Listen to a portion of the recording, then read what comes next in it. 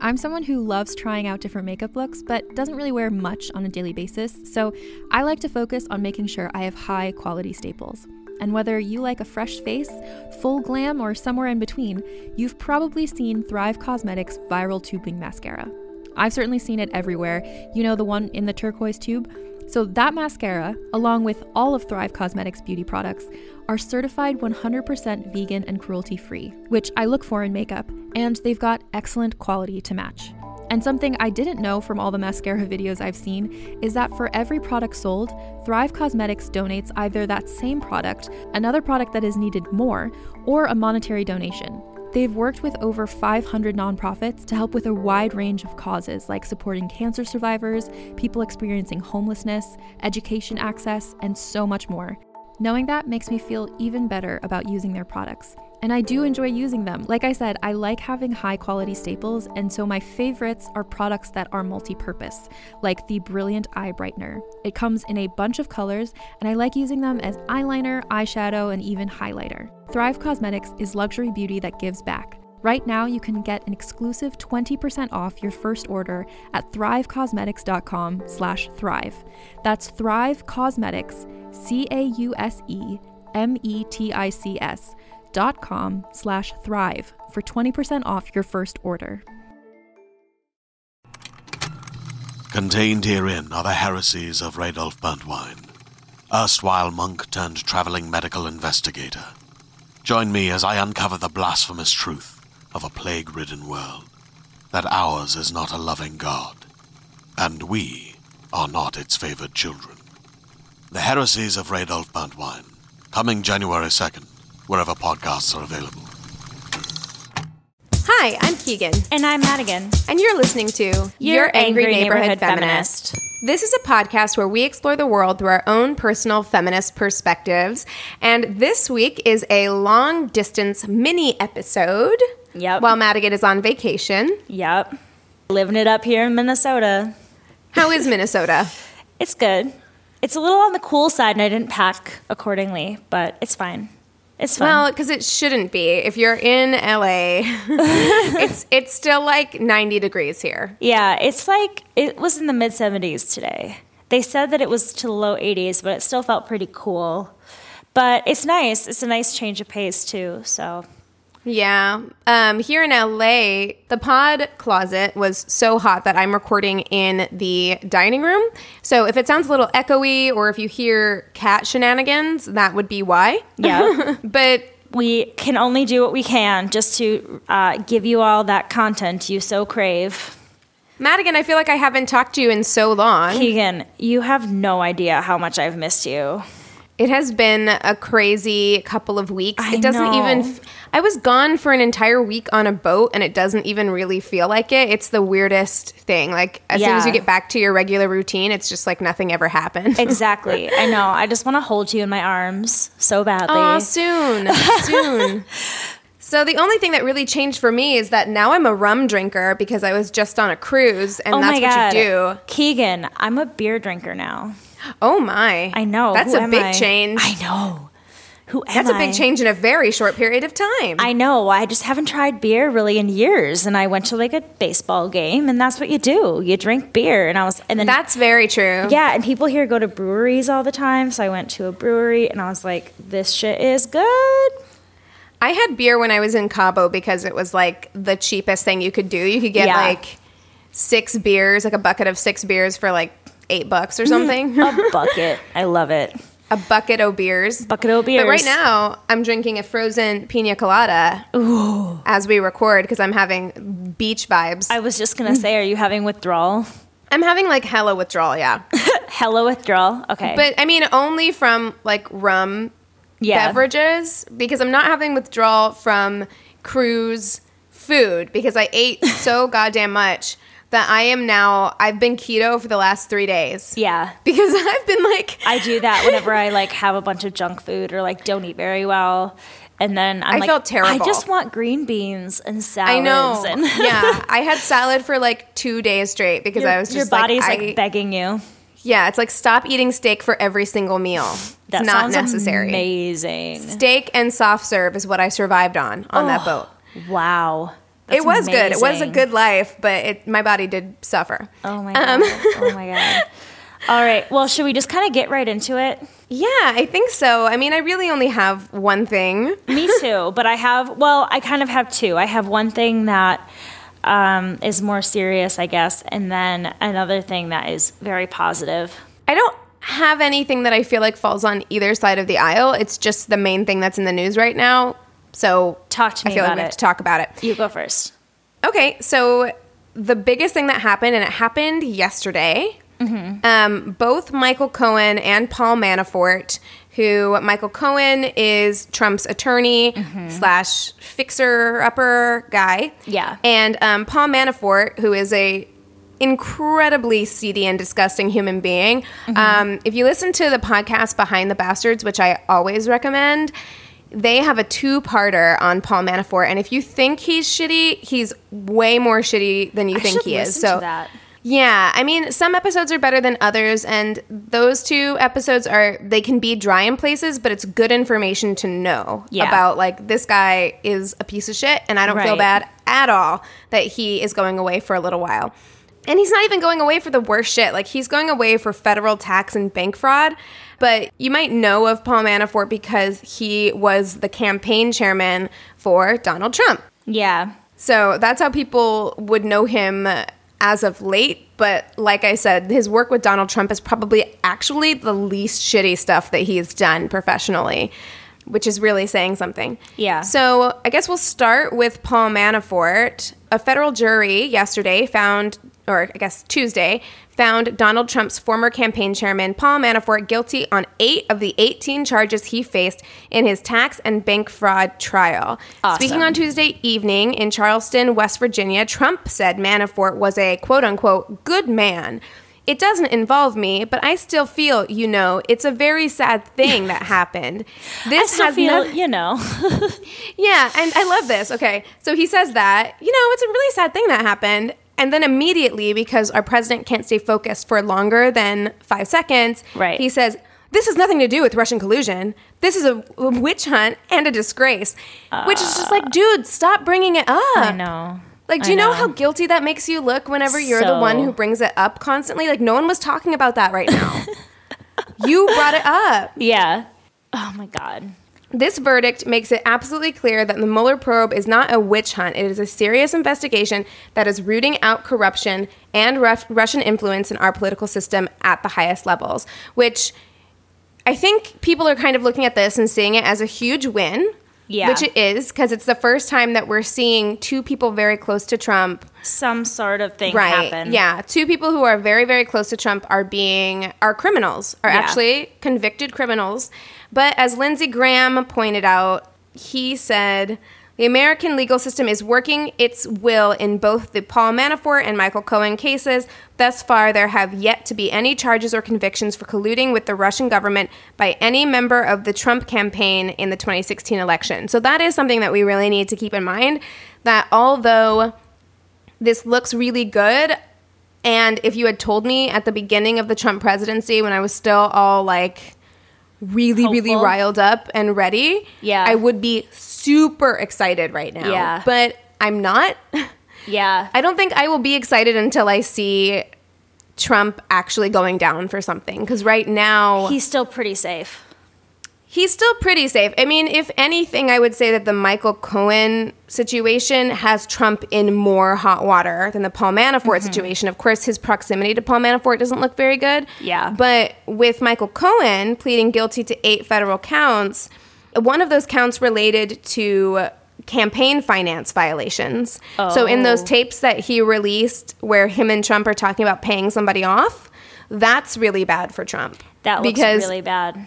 Yeah, because it's basically them saying, like, we can kind of hide this money and say that it's campaign violations, when in reality they were paying somebody off to keep quiet during the campaign because it would look really bad for Trump. So, right. I mean, we're kind of in a middle ground position, but I feel like it's a really good thing to bring up. You know, I don't know. It's exciting, but I'm tentative. I honestly haven't given it that much time because for me it's like the talk is great, but I don't, I've had my hopes up with that stuff too many times. So it's just kind of like, I'm not going to believe it yet until something more happens. Right. I mean, I'm happy that these people are going away because they're shit people. Yeah. I think Cohen just took don't know a what it plea means deal. for like our country yet, Right. I mean, and I was having a conversation with a coworker earlier today where I was basically like, it's great. I'm happy it's happening. I do feel like it's one step closer. Mm-hmm. But at the same time, I think I had this expectation at the beginning of this presidency that when this shit started to hit the fan, that people on the other side, that you could kind of, that they would eat crow, that you could kind of be like, told you so. But there's you know so what I mean? many things, but like I've been talking about Keep It Weird a lot, our friends that we had our live show with, and they did a really great, they have a really awesome cult series that's kind of like ongoing with their show. And their most recent one, which I think was episode 51, is where they talk about like brainwashing in politics, especially with our current presidency. Right. And it's so fascinating because it is. Like Trump, it's kind of like, how in like North Korea, like they physically can't watch anything else but like the propaganda of North Korea. Well, Trump has basically told everybody that's not Fox News is lying to you. So everybody who believes truth him, is not the truth. Rudy Giuliani literally said those words last week. I know.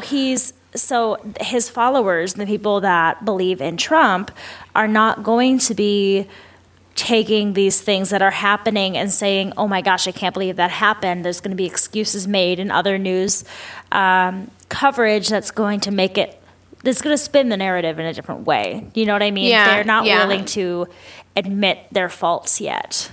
Yeah, I mean, the U.S. propaganda machine is really intense regardless. Like, even outside of this presidency, it's super intense. But that kind of plays into another thing that I kind of wanted to touch on is QAnon. Have you heard about QAnon? I have not. Tell me about it.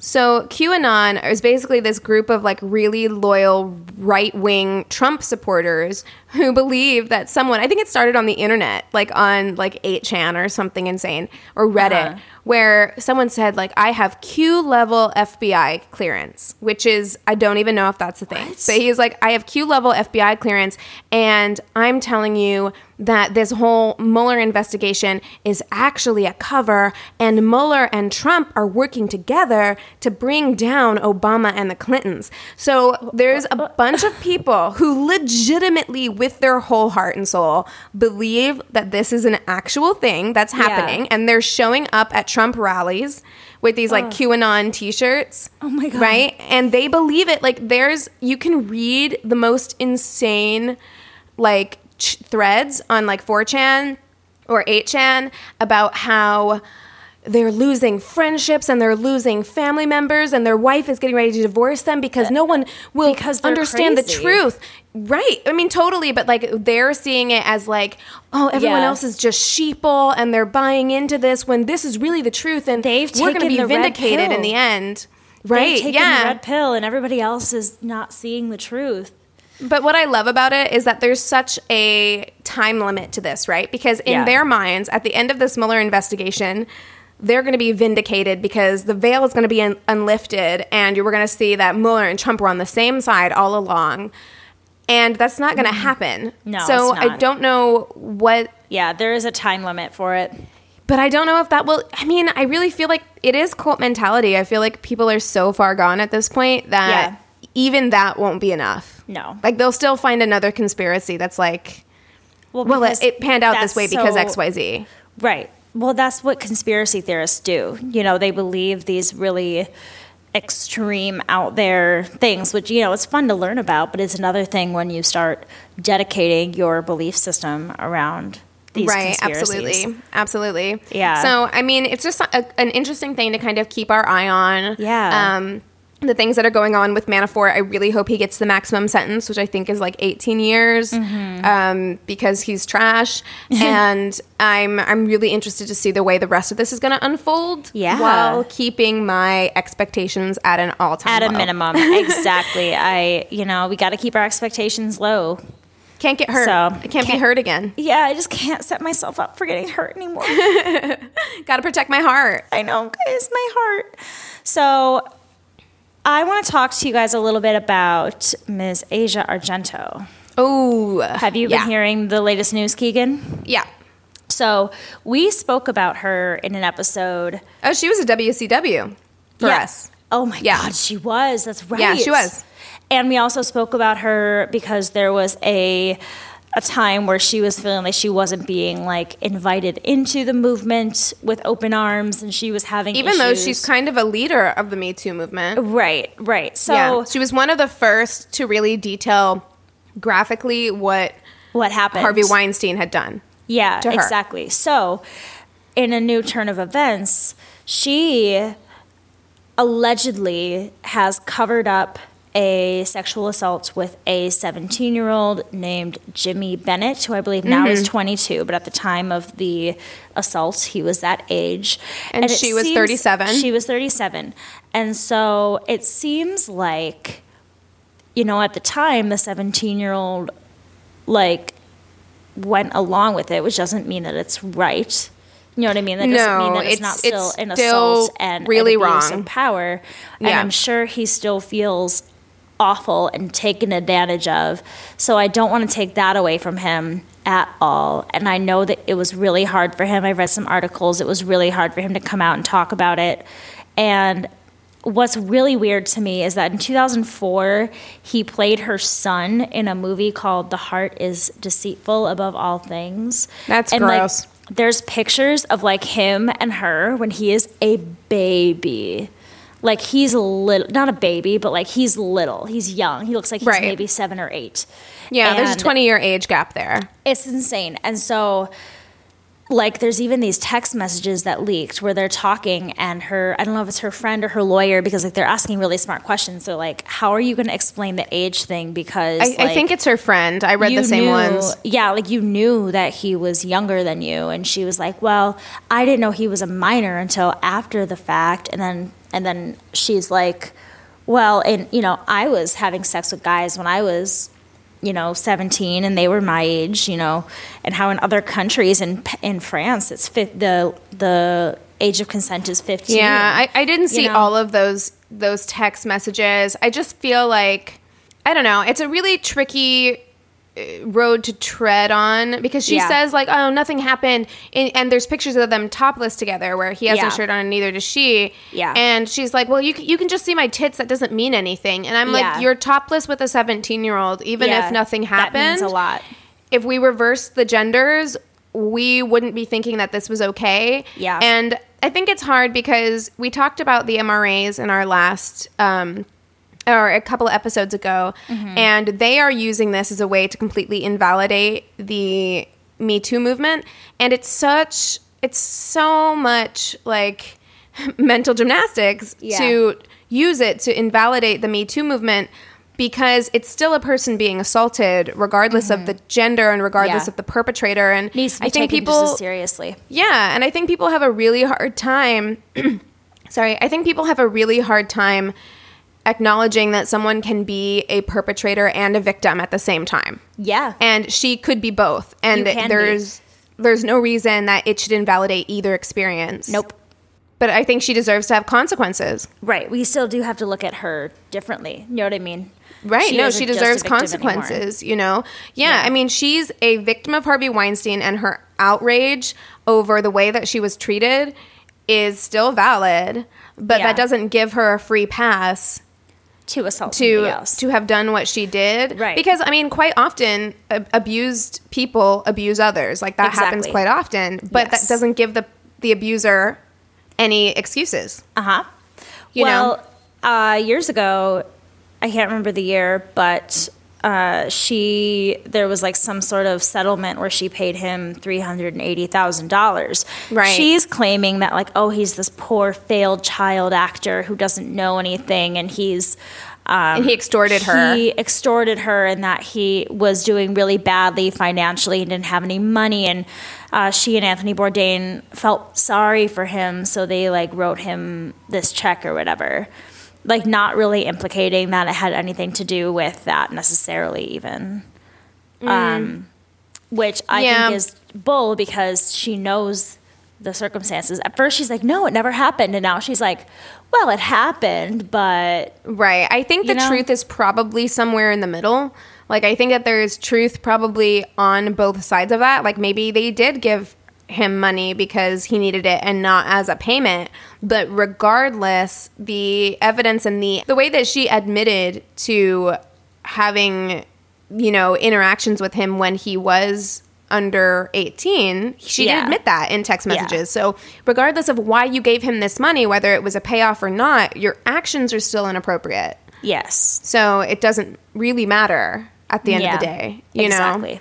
Yeah. And it's really disappointing and sad. And there's still money being exchanged where even if it on the outside was meant to be for something else, I'm sure that if he was like, I need this money. I mean, even if there was like blackmail involved, I don't know. I'm not saying there was. I mean, I'm just thinking of all the different circumstances where she's like, well, I don't want this to get out, so I'm going to do whatever I can to make sure that this doesn't go public. So. I mean, and the same thing applies to her that would apply to any man that we'd be talking about, which is don't put yourself in that situation in the first place. Like, you were the adult here.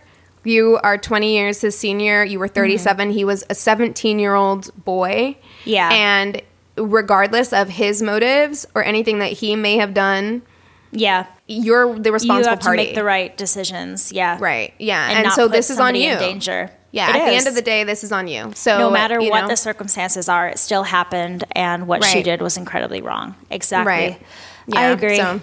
I very much agree. Bummer, but... but you know what? I'm happy that the story is out. I'm happy that male victims are being heard and understood.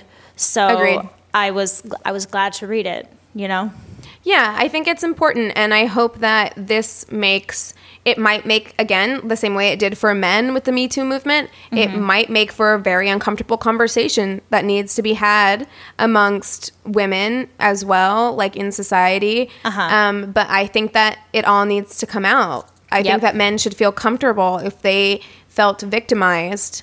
Yeah. That they need to come out and state that. Like, I don't think that it's just the same way I would encourage female survivors to do. So... Precisely. Do you have anything else that you wanted to talk about? Because I have like one other thing that I could mention. Not really. Yeah. What you got? I want to talk about a couple movies that have come out lately. I don't really have any like real specific notes on this or anything. I just wanted to talk about it. There are two movies. One is Crazy Rich Asians. Hell yeah. I cannot wait to go see that. Yeah, me too. And the other is All the Boys I Loved Before, which I watched on the plane ride here. How'd you feel about it?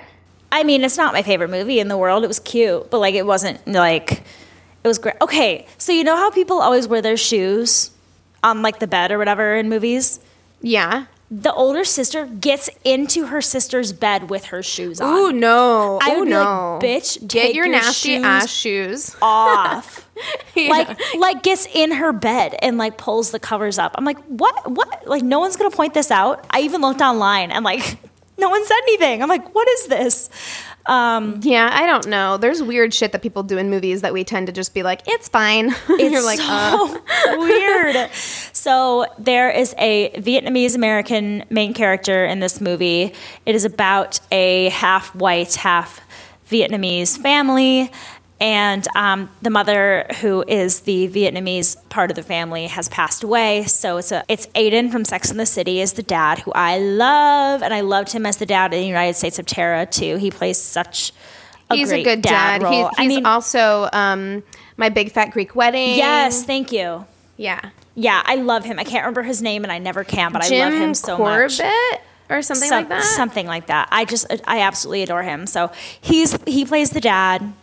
And the author of the story is of Asian descent. I don't know exactly where she is from. And she's talking about how she really had to fight with Netflix to have her main female character to be of Asian descent. And they were like, well, it doesn't have to be. And she's like, well, no, but like, that's who she is. But why wouldn't it be? Yeah, like, because that's what she was written, like, but that's who she is. So frustrating for me, and I can't wait for us to have an episode on casting issues, because I'm getting back into acting. I'm trying to, and the fact that Netflix would come back and just be like, well, the default's white, so I don't understand, why does it have to be Asian? It's like, well, why does it have to be not Asian? Yeah, exactly. I don't understand. And I think that obviously had an effect. So it worked. And it's great representation. It's a normal story. It even brings up the racism in 16 Candles. So it's just a cute movie, easy to watch, good for just like a night in by yourself watching a movie or with your girlfriends. Like it's geared toward a younger audience, but it's just super cute. So cute. And then I haven't seen Crazy Rich Asians yet, but I like that it's like the first time in, like they said, like 30 years or something, where it's like a mostly Asian American ensemble cast. Well, I think it's the first time since like Crouching Tiger, Hidden Dragon that a movie has been this popular with an almost entirely Asian cast, which is crazy. Well, and that's the case. The genre that it is such a whitewashed genre. Yes. Oh my God. Like I can't wait to see this movie because I feel like not only are rom-coms almost exclusively a white market, but also the fact that they would take this kind of risk, quote unquote, because we just heard what they had to do at Netflix to try and get this Netflix movie made. Imagine trying to make this kind of blockbuster rom-com, which rom-coms don't do that well anymore. They don't make that much money anymore. I mean, and with a fully Asian cast. This one is, but it's the first one in like... People want to see something different, They do, but do you remember the 90s when rom-coms were fucking everywhere? And like everyone went and saw rom-coms, and that kind of died off, and people stopped caring about going to see rom-coms. Like I heard the number, it was like, this is the first rom-com to hit this much money in like a decade or more. Right. So it's really exciting. I've been enjoying all of the like romantic comedies on Netflix that have come out, like Set It Up and a few others. I really enjoy those a lot, and I'm wondering if maybe we are headed toward a new wave of those. And with Set It Up, it's two white main characters, but then their bosses are Taye Diggs and Lucy Liu. Oh yeah, I would love a resurgence of rom-coms. Like I really would, and with more like diversity. Like it just and have and new storylines and new and not having it be so typical anymore. Yeah, because even if you look at the rom-coms of the 90s, it's like the people of color characters are exclusively best friend characters. Yes, always, or the magical Negro. Yeah, as we talked about, and on usually a woman in that case. Like it was like a big mama, comfortable. Black woman would be your sage to give you advice. But I'm really excited to kind of see it pull away from that and to pull away even further where I want to see more, mixed race couples where it's not the subject of the movie, or more mixed race families in general, because that's where we are. I want to see more romantic comedies too with somebody who is a different size, and that's not the main part of the story. Yeah, you know what agreed. I mean? I feel like there's so many, because kind of like with the magical Negro and for people of different ethnicities, the fat friend. You know what I mean? There's always that friend, right? Other than them just being a normal person. Yeah, and I feel like they attempted that in their weird way with Trainwreck, but one, Amy Schumer is not a big woman, despite what Hollywood would have you believe, and secondly, she's so problematic that it's I mean, it could have gone in a better way had she not have been problematic. It could have been a introduction to something. You know what I mean? Right. Yeah. Had she not turned out to be so difficult and awful. So. I mean, and I do to give Amy Schumer some credit, I do like that she's so comfortable and confident in her body, given what I know about, because people in the Midwest are like, what the fuck ever, Amy Schumer is like not normal. A big girl. Yeah. But as someone who lives in LA and has for 7 years or more, almost 8 years, and has worked or tried to work in the entertainment industry, I give her kudos for being as brazen as she is, because they make me feel fat all the time. You know? My God, it's insane.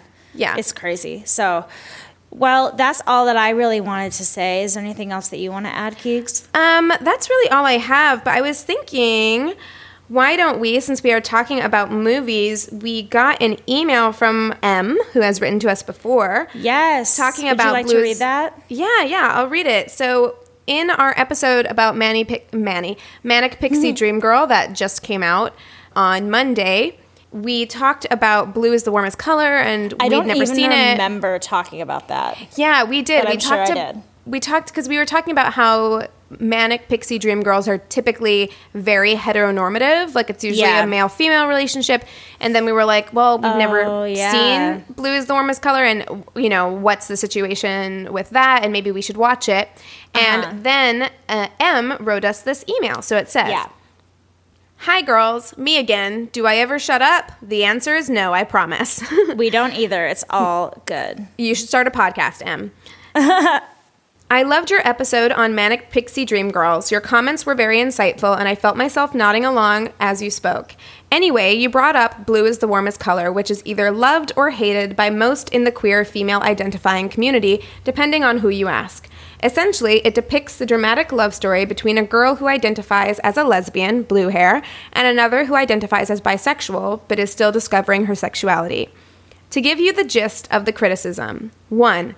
The sex scenes are very unrealistic for two young girls in high school / early college with not a lot of sexual experience. Very porn-like, but well shot.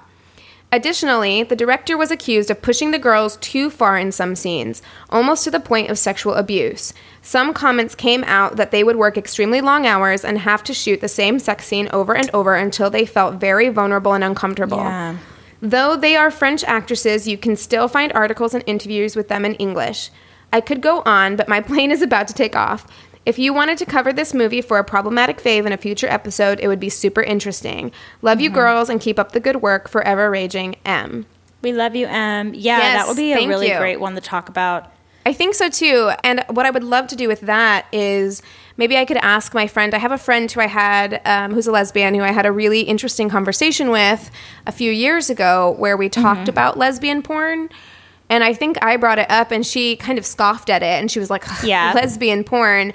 Because the porn that you would see that's quote-unquote lesbian porn on, like, Pornhub or whatever is not that. It's completely designed. Like two straight women, or it's at least just all for the male gaze. Yeah, it's completely designed for the male gaze entirely, which I would question whether or not, even though I know that for a lot of people, blue is the warmest color really resonated and for this girl who I'm talking about too, actually, we had a conversation about that. It really resonated with her community. Yeah, the sex just wasn't realistic because, you know, it's like, that's not what a first time is like, you know? Well, and it also makes me feel really sad for them and uncomfortable if they had a straight male director who was pushing who had them do it for hours. Yeah. Right. Which to me is never, I mean, as an actor, doing that to your actors, even with any highly emotional or intense scene, is bordering on abusive. I was just going to say, like, that is so abusive and awful. Right. So to have them do it with a sex scene where you're already vulnerable and needing to be comforted, needing to be made to feel comfortable, not comforted, I guess, but anyway, because you're in a really awkward situation surrounded by people being made to do things that you wouldn't normally do in front of other people, that to force them to do it for hours is awful. Awful. Yeah. Yeah. Just awful. So, thank you so much for sending that in. I would totally love to do that for a future episode. I think that's a great idea. Me too. Have to watch it. We got to talk to some lesbians. We got to get our shit right. And watch some interviews, for sure. Yes, for sure. So, awesome. Well, before any of this could possibly go wrong, I'm going to send you this audio file, Keegan. Okay. So let's wrap her up. Okay. Well, hold on just one second. I just want to give a quick shout out to Christina, who I love very much, who subbed for me last week. And I'm so we're best friends now. Her. Good. I'm so glad. The episode sounded great. And, you know, I hope listeners, if you liked that, let us know for future when we go out of town. You know, we're happy to try and get some guests in here if you like a little change of pace, because she did a great job and I'm really grateful. She did amazingly, and we had to record it twice. So I got to see her twice, and we got to create a great friendship, and it really meant a lot to me. And yeah, it was a great experience for me all around. It was awesome. So glad. So glad. Love you, Christina. So I guess with that being said, we encourage you to rage on. Bye. That's going to sound so weird. Bye. Hey there, this is Justin Bartha. I made a funny new podcast, King of the Egg Cream. It has the greatest cast in the history of podcasts with actors like Louis Black. I'm torn by my feelings for two women. Bobby Cannavale. You can eat it, or if someone hits you, you can put it on your cut. Melanie Linsky. I wonder what these marvelous things are that look just like boiled chicken feet. Jason Ritter. I can break things and pick locks and kill people. Michael Stuhlbarg. The whole point is to inspire people that they should make themselves better. Ari Grainer. No, don't whet its appetite. What are you, an idiot? Me, Justin Bartha. That's not just any egg cream, that's a Lemke's special. And all narrated by the hilarious Richard Kind. This is the story of Harry Dalowitz and how he rose from nothing to become New York's King of the Egg Cream. So if you like funny true stories, come listen to King of the Egg Cream, available wherever you get your podcasts.